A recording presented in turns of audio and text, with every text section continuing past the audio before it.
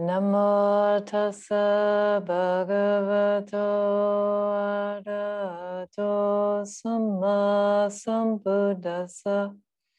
Namo tassa bhagavato arahato samma sambuddhassa. Namo tassa bhagavato arahato samma sambuddhassa. Buddhang dhammang sanghang namasami.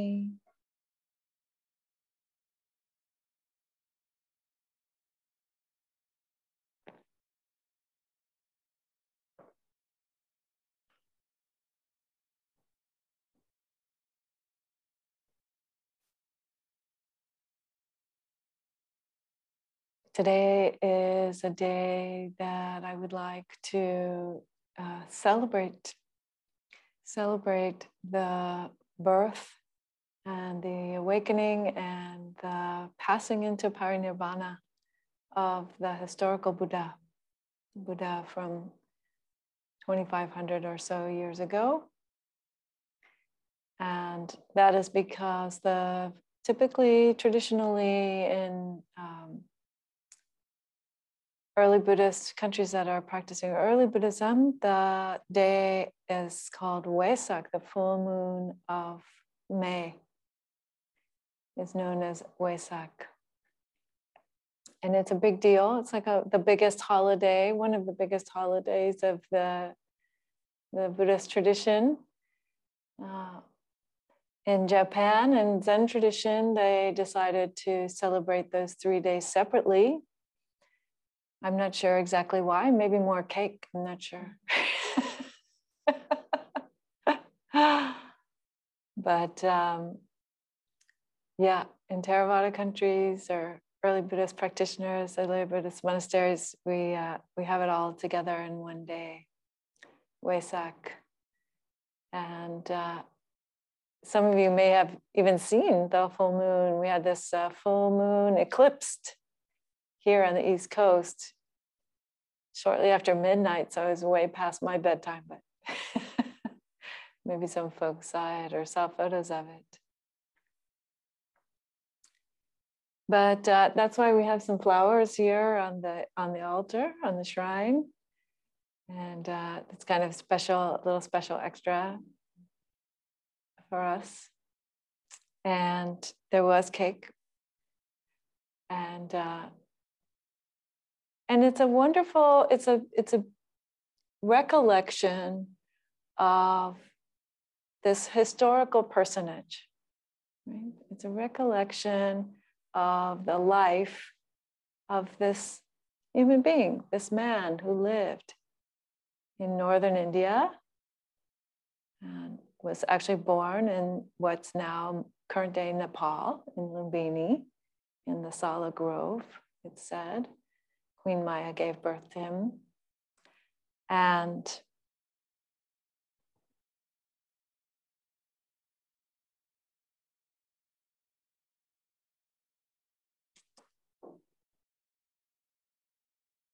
I'm not going to go into a lot of detail about his life, but just to say that, so he was born, there are many stories about the special things that happened at the time of his birth. But one thing that I find interesting is that it's said that initially he knew that he was coming to wake up, even right after his birth, immediately after his birth. And this has something to do with the teaching of karma and the teaching of the beneficial results of our actions. And yet, interestingly, based on the records that we have in the Pali, which are known as the Nikayas, or the Pali discourses, some people call it the Pali canon, but that's a bit like elevating your own books over other people's books.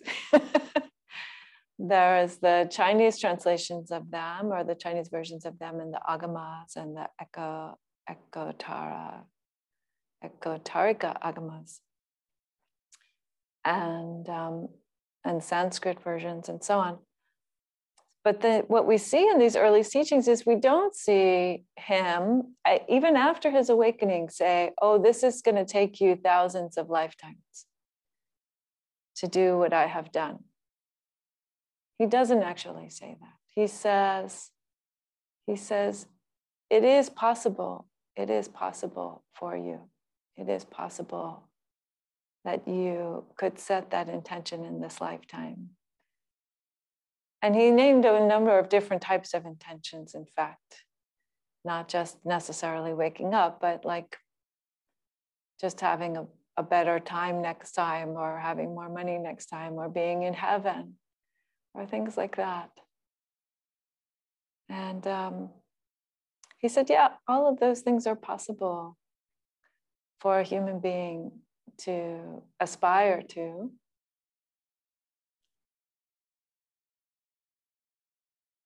But really, really give it your all. This was his main teaching, right? It was about this life that we have right in front of us. In fact, he said again and again, I'm only telling you the things that I know that you can do, that I know that you can practice. There are many other things that I could be teaching you that I've discovered on my own, but I'm only telling you the things that would actually be useful to you.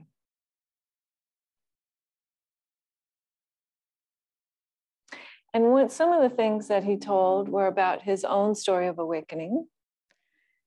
And it starts with him setting down the life that he had. It starts with him changing the life that he had. So he was part of the Kshatriya clan, the Shakya clan, but the Kshatriya caste, or the sort of category, social category, which was the warriors and the leaders. So kings and princes, although they weren't sort of like nationalities in the way that we understand them today at that time in India. But he was part of this group, and he'd been trained actually as a warrior and as a political leader. And it said that he did very well at that training. But he set that down. The first thing that he did was that he took up a path of harmlessness, of ethics, of saying, I won't be killing creatures. I won't be killing human beings. I won't be killing any creatures as best I can. And so he takes up that path of harmlessness, although it does involve some pain for his family. We should acknowledge that. He left his wife and his child and his parents. He left the palace and the people who knew him in order to go on this pursuit, to go find his way. And he later comes back, actually, and brings his whole family into the fold, into the teachings, into the path as well. But first he has to find it for himself. And there's a pivotal point at which the Buddha finds that he's been striving very hard. He's been working very, very hard and doing this very extremely disciplined ascetic practice. And he realizes that he needs to balance that out. That just that kind of pushing, forcing the mind or forcing the body isn't going to actually relieve his suffering. That isn't going to be the solution. And so he intentionally reflects on joy that he experienced as a child. Just sitting still under a tree, enjoying the nice weather, relaxing the mind, relaxing the body. And he remembers that natural joy that came up for him at that point. And he says to himself, wow, Why be afraid of that? Why push that away? Not a joy that's based on what other people do for me, but a joy that can arise inwardly from relaxing and from knowing myself and knowing this mind. And letting stillness help bring some uplift. Yeah.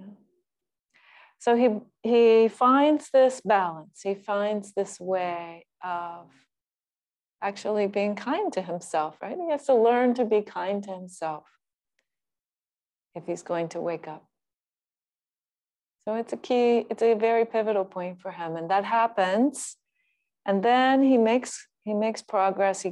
He's still quite strict. He sits down and says, oh, I'm going to stay seated until I wake up.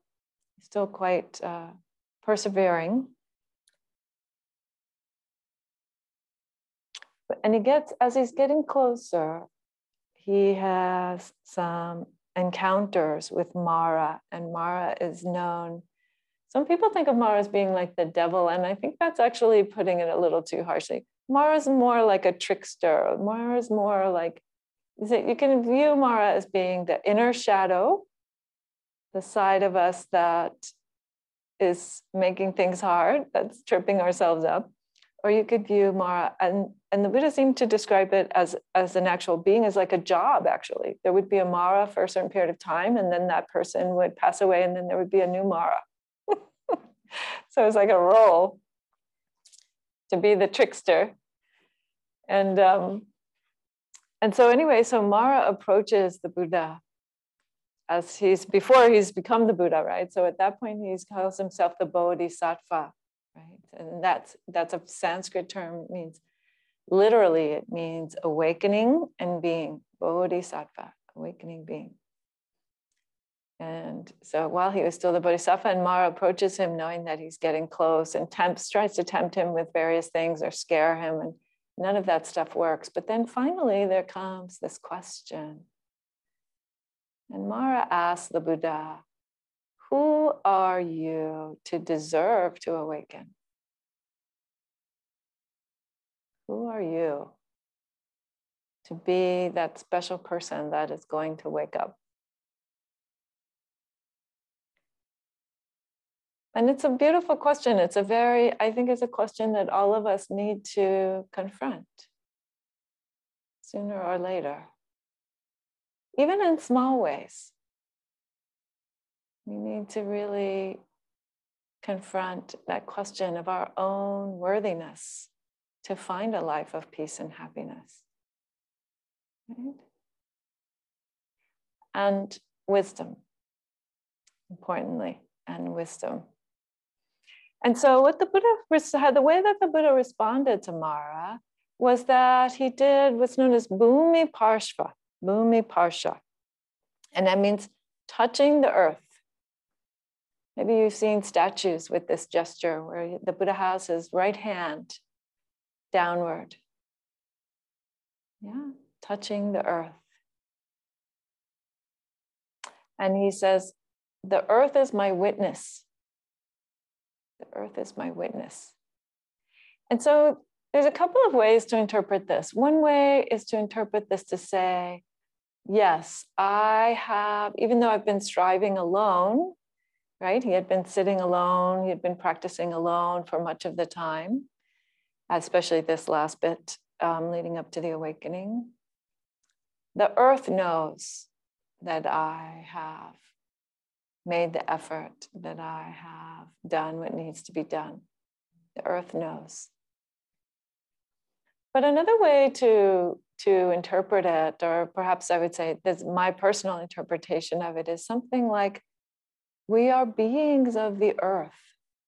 Simply to be a being of the earth is enough, is good enough.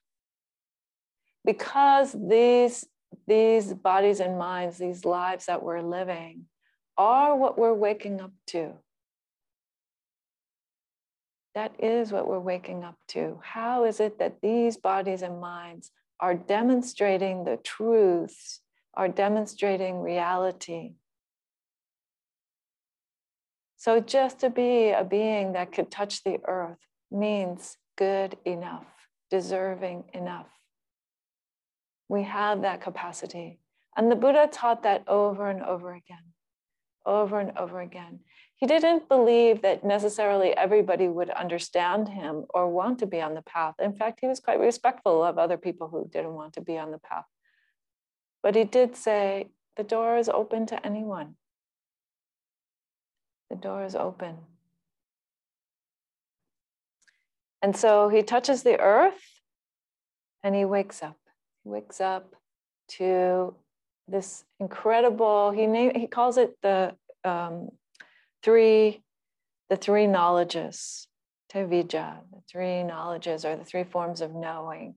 And they're about that. They're about karma, and they're his own karma and other people's karma. And they're also about what's known as the dependent origination, or like the specific chain of events that works together to create the arising of dukkha, the rising of unsatisfactoriness, and how that chain could be broken. Just stopped in its tracks, and it would stop arising. So it's said that he goes through the chain in the forward direction and sees how that series of events happens that makes the arising of suffering and unsatisfactoriness. And then he also sees how if you cut the chain, then this doesn't happen and that doesn't happen and the next thing doesn't happen. So the breaking of that cycle.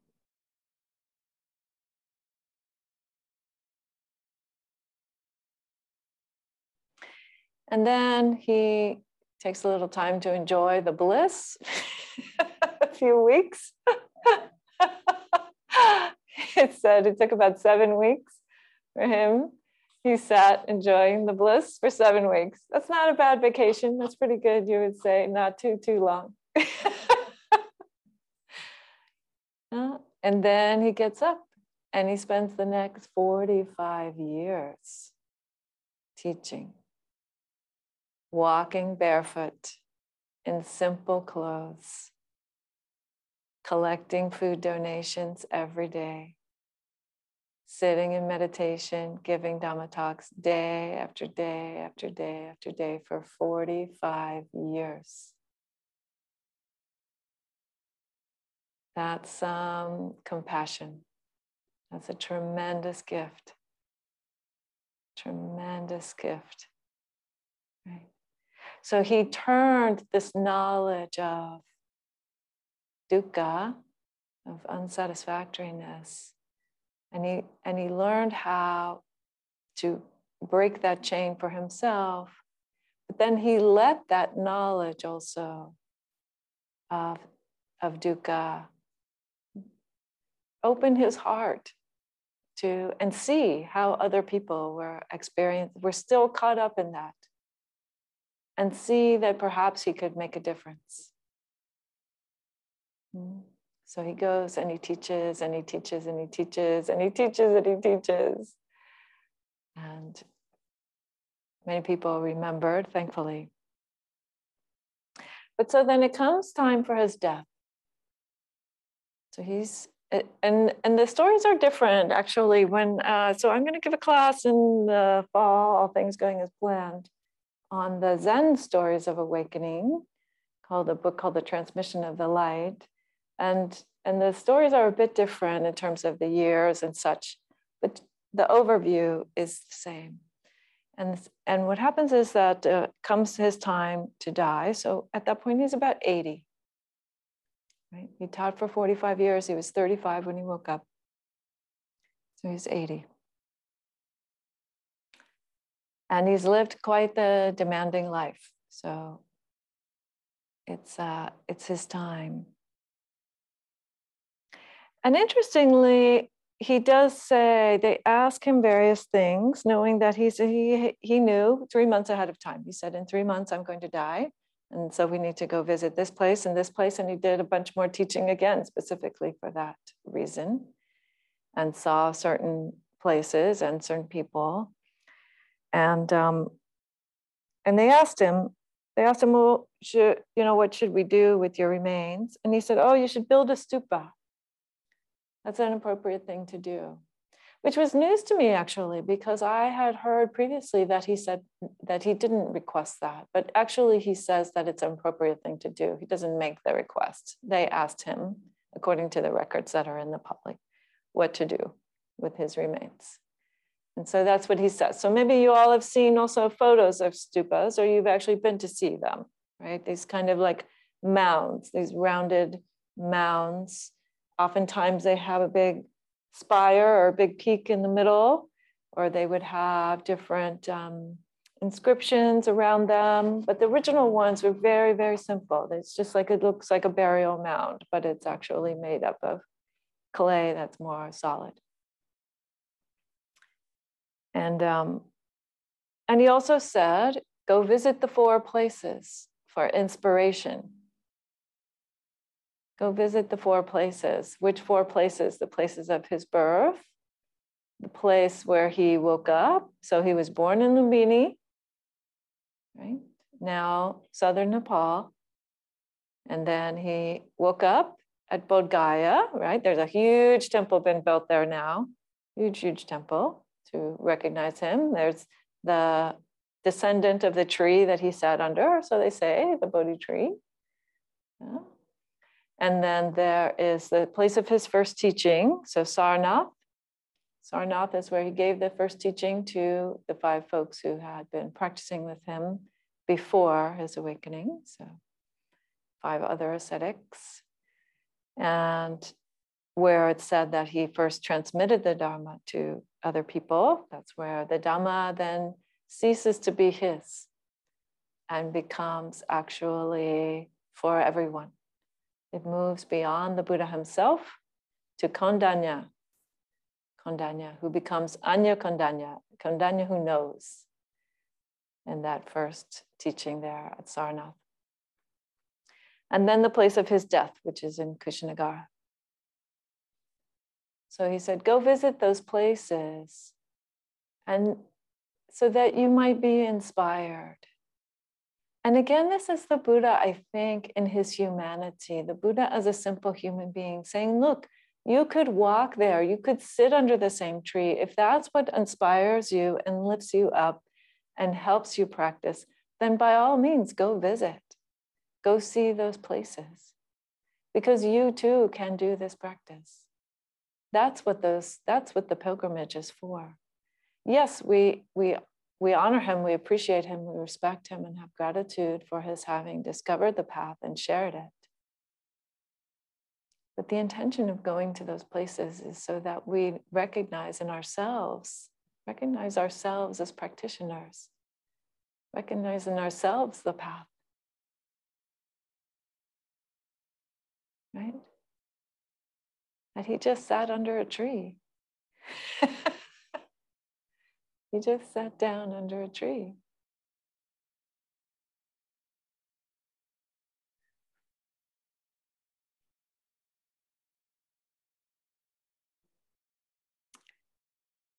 And most importantly, he says, so in Digha Nikaya 16, in the long discourse number 16, and it's probably one of the longest, if not the longest discourse in the Pali text that describes the Buddha's last few months, and his death and what happens very shortly after his death. And in that sutta, he says to the practitioners, he says, you may think that after I die, your teacher is gone. And he said, you shouldn't think like that. Don't think that. Because after I'm gone, then the Dhamma and the Vinaya, so the Vinaya is you could say the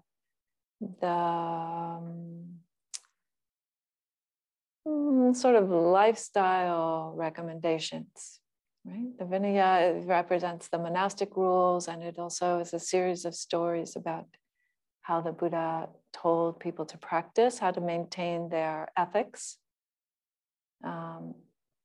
stories about things that went wrong and how he responded to that.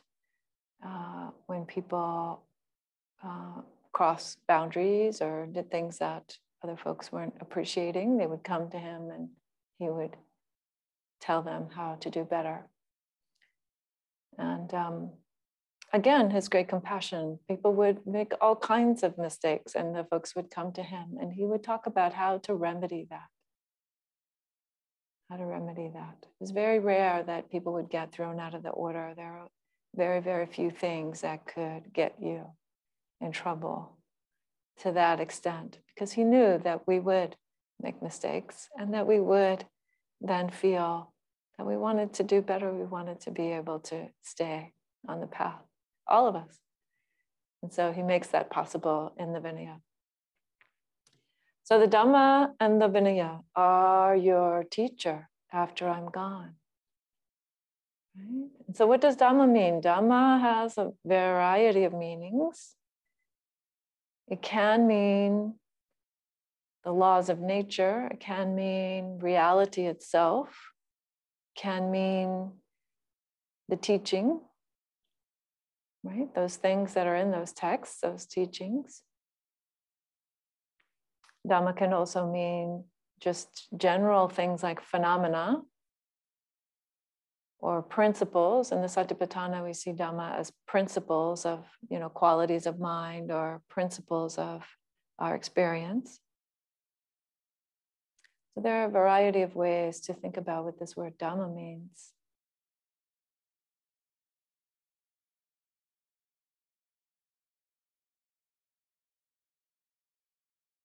But I think that that's an important exploration for us.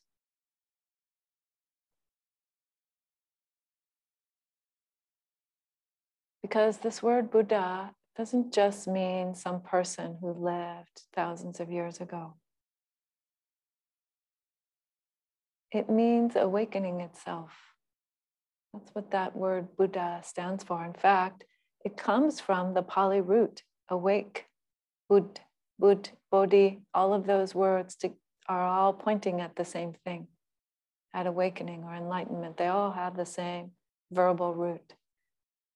So to say Buddha means awakening. What is it to celebrate awakening? Or to discover awakening?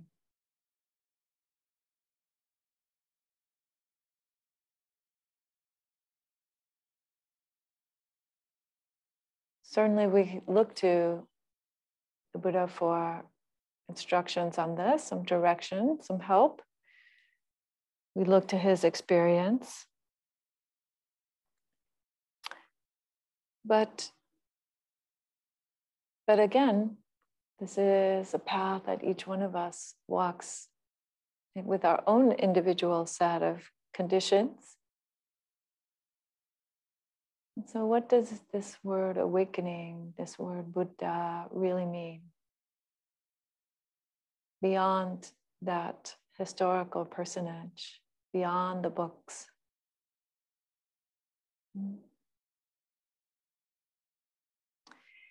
A number of years ago, I was living at a place in New York. Something similar to this, actually. It was a small monastery, temple, residential dwelling for myself, and the community would come, and it was in a little suburban town called New Rochelle, just about, 25, 30 minutes up the train ride north of New York City. And I was living in New Rochelle, and it was time to celebrate Buddha's birthday.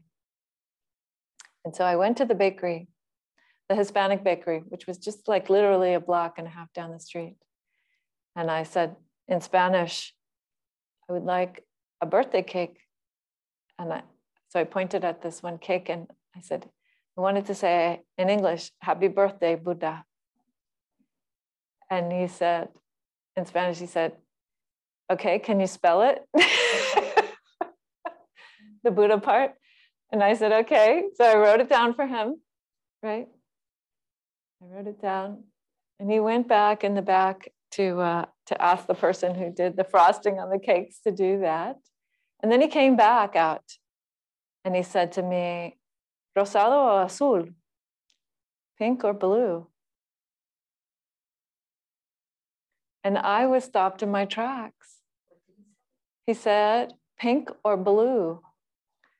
Pink or blue? What color frosting did I want?" And I asked him, I said, "Are you asking me what color frosting I want?" And he said, "Yeah." And I said, I was kind of stunned for a second. And I thought, because I thought to myself, well, Buddha isn't pink or blue or yellow or purple or male or female or they or them or Zed or whatever. Buddha is not definable in that way. Or you could say it's all of those things. So for a second there, I was kind of stuck, and the guy is sort of looking at me like, don't you know whether this person that you're buying a cake for wants pink or blue? So I just said, well, just white frosting. So he said, okay. So he went back to the back. He told the person that was doing the frosting, okay, white, blanco. And then he came again while that person was doing the writing. He came back to the front and he said, "Is it a person?" And again, I was sort of like, so many koans today.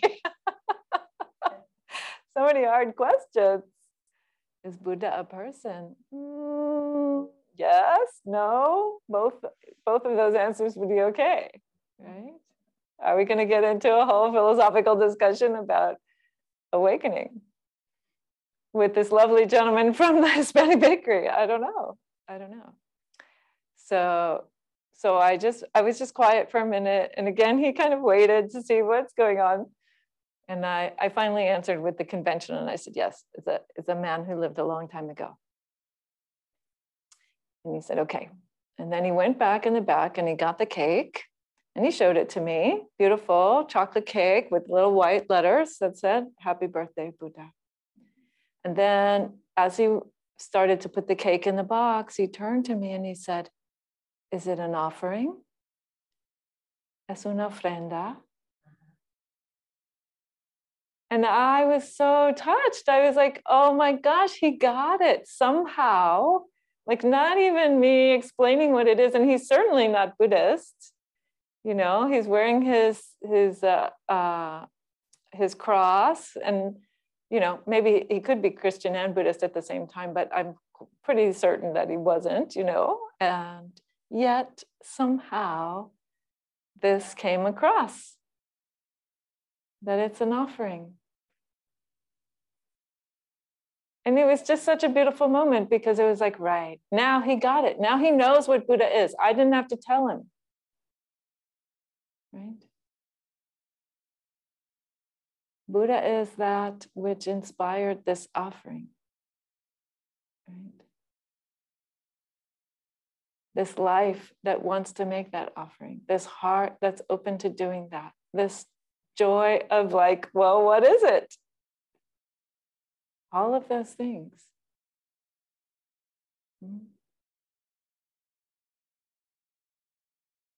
So when we ask, where is awakening?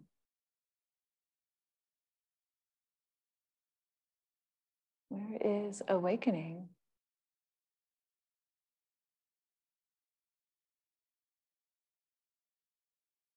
I would suggest that there's no place where you can't find it.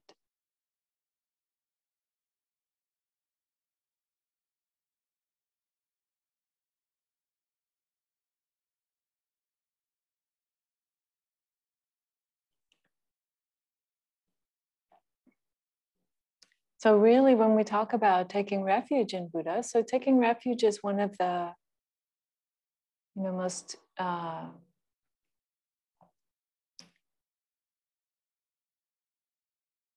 what could we say? It's one of the most common ways of expressing being a practitioner, thinking about turning again and again toward the triple gem, the Buddha, the Dhamma, and the Sangha, And yet, really, to be on this path, to be taking refuge, to be one who is, you could say, relating to Buddha, Buddha as the historical personage, and Buddha beyond that, is to be resting in awakening. What is it to rest ourselves in awakening? To rest this mind and heart in the awakening that's possible right here. I was recently, Mikala was here visiting for a while, and she was able to attend this retreat. Mikala was online there. I was recently giving a retreat about the approach to Nibbana, approach to this realization of awakening. And really thinking about that, how to realize that peace, which is encompassing everything, which is encompassing the harmony of all the activity and the cessation, the pain and the beauty. It's encompassing all of those things. It's right in the midst of all of those things, that incredible peace that we can experience.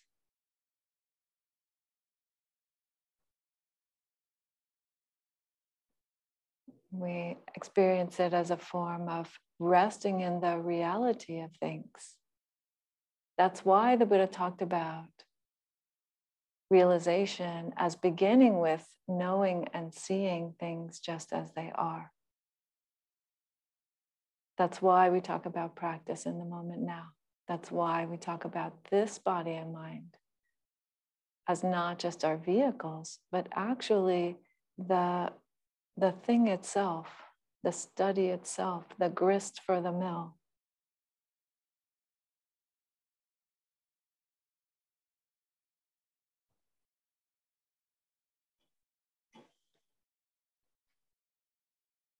So when you become that harmony of reality, then that is that awakening that can be shared.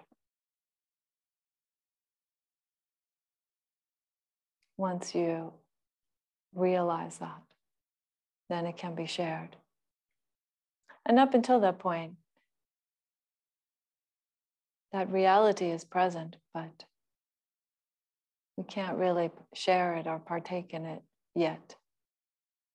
Ajahn Chah famously said, the reality of non-grasping is Nibbana. The reality of non-grasping is the realization of ultimate peace, is the realization of awakening.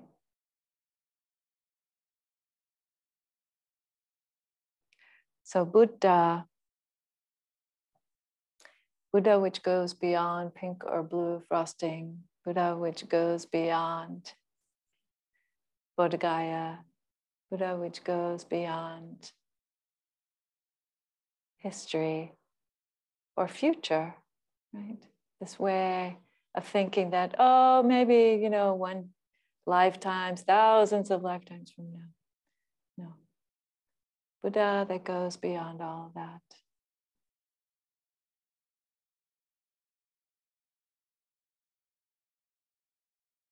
It's right here. It's right here. Right there in the Latino bakery in New Rochelle. Right here in Alexandria. Right there where you are, all of you who are online.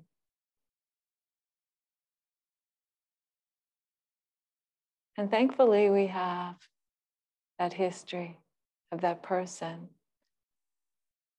who learned that for himself and shared his absolute confidence in that fact. Shared his absolute confidence in all of us for 45 years. And what were his last words? His last instructions. His last instructions. Vaya Dhamma Sankara Appamadena Sampadeta.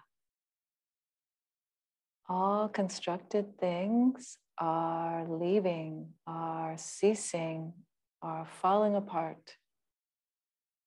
Strive on with diligence. Fulfill the path with diligence.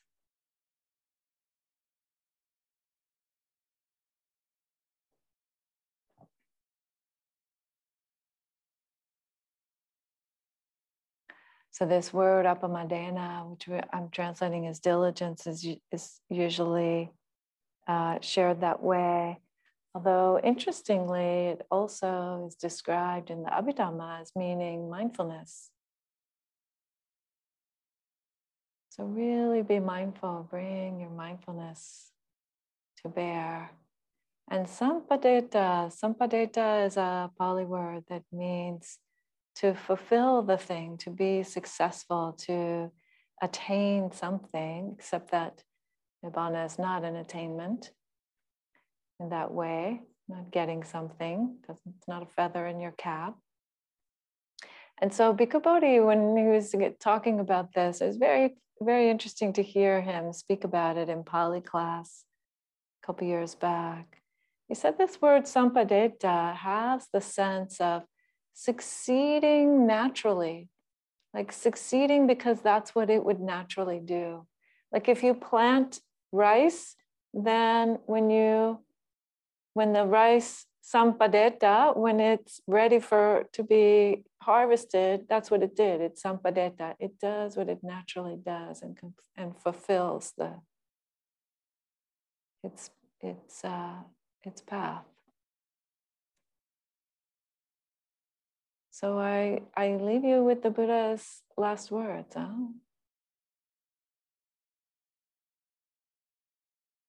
Keep going with the knowledge that the Buddha is not far away. Awakening itself is so close.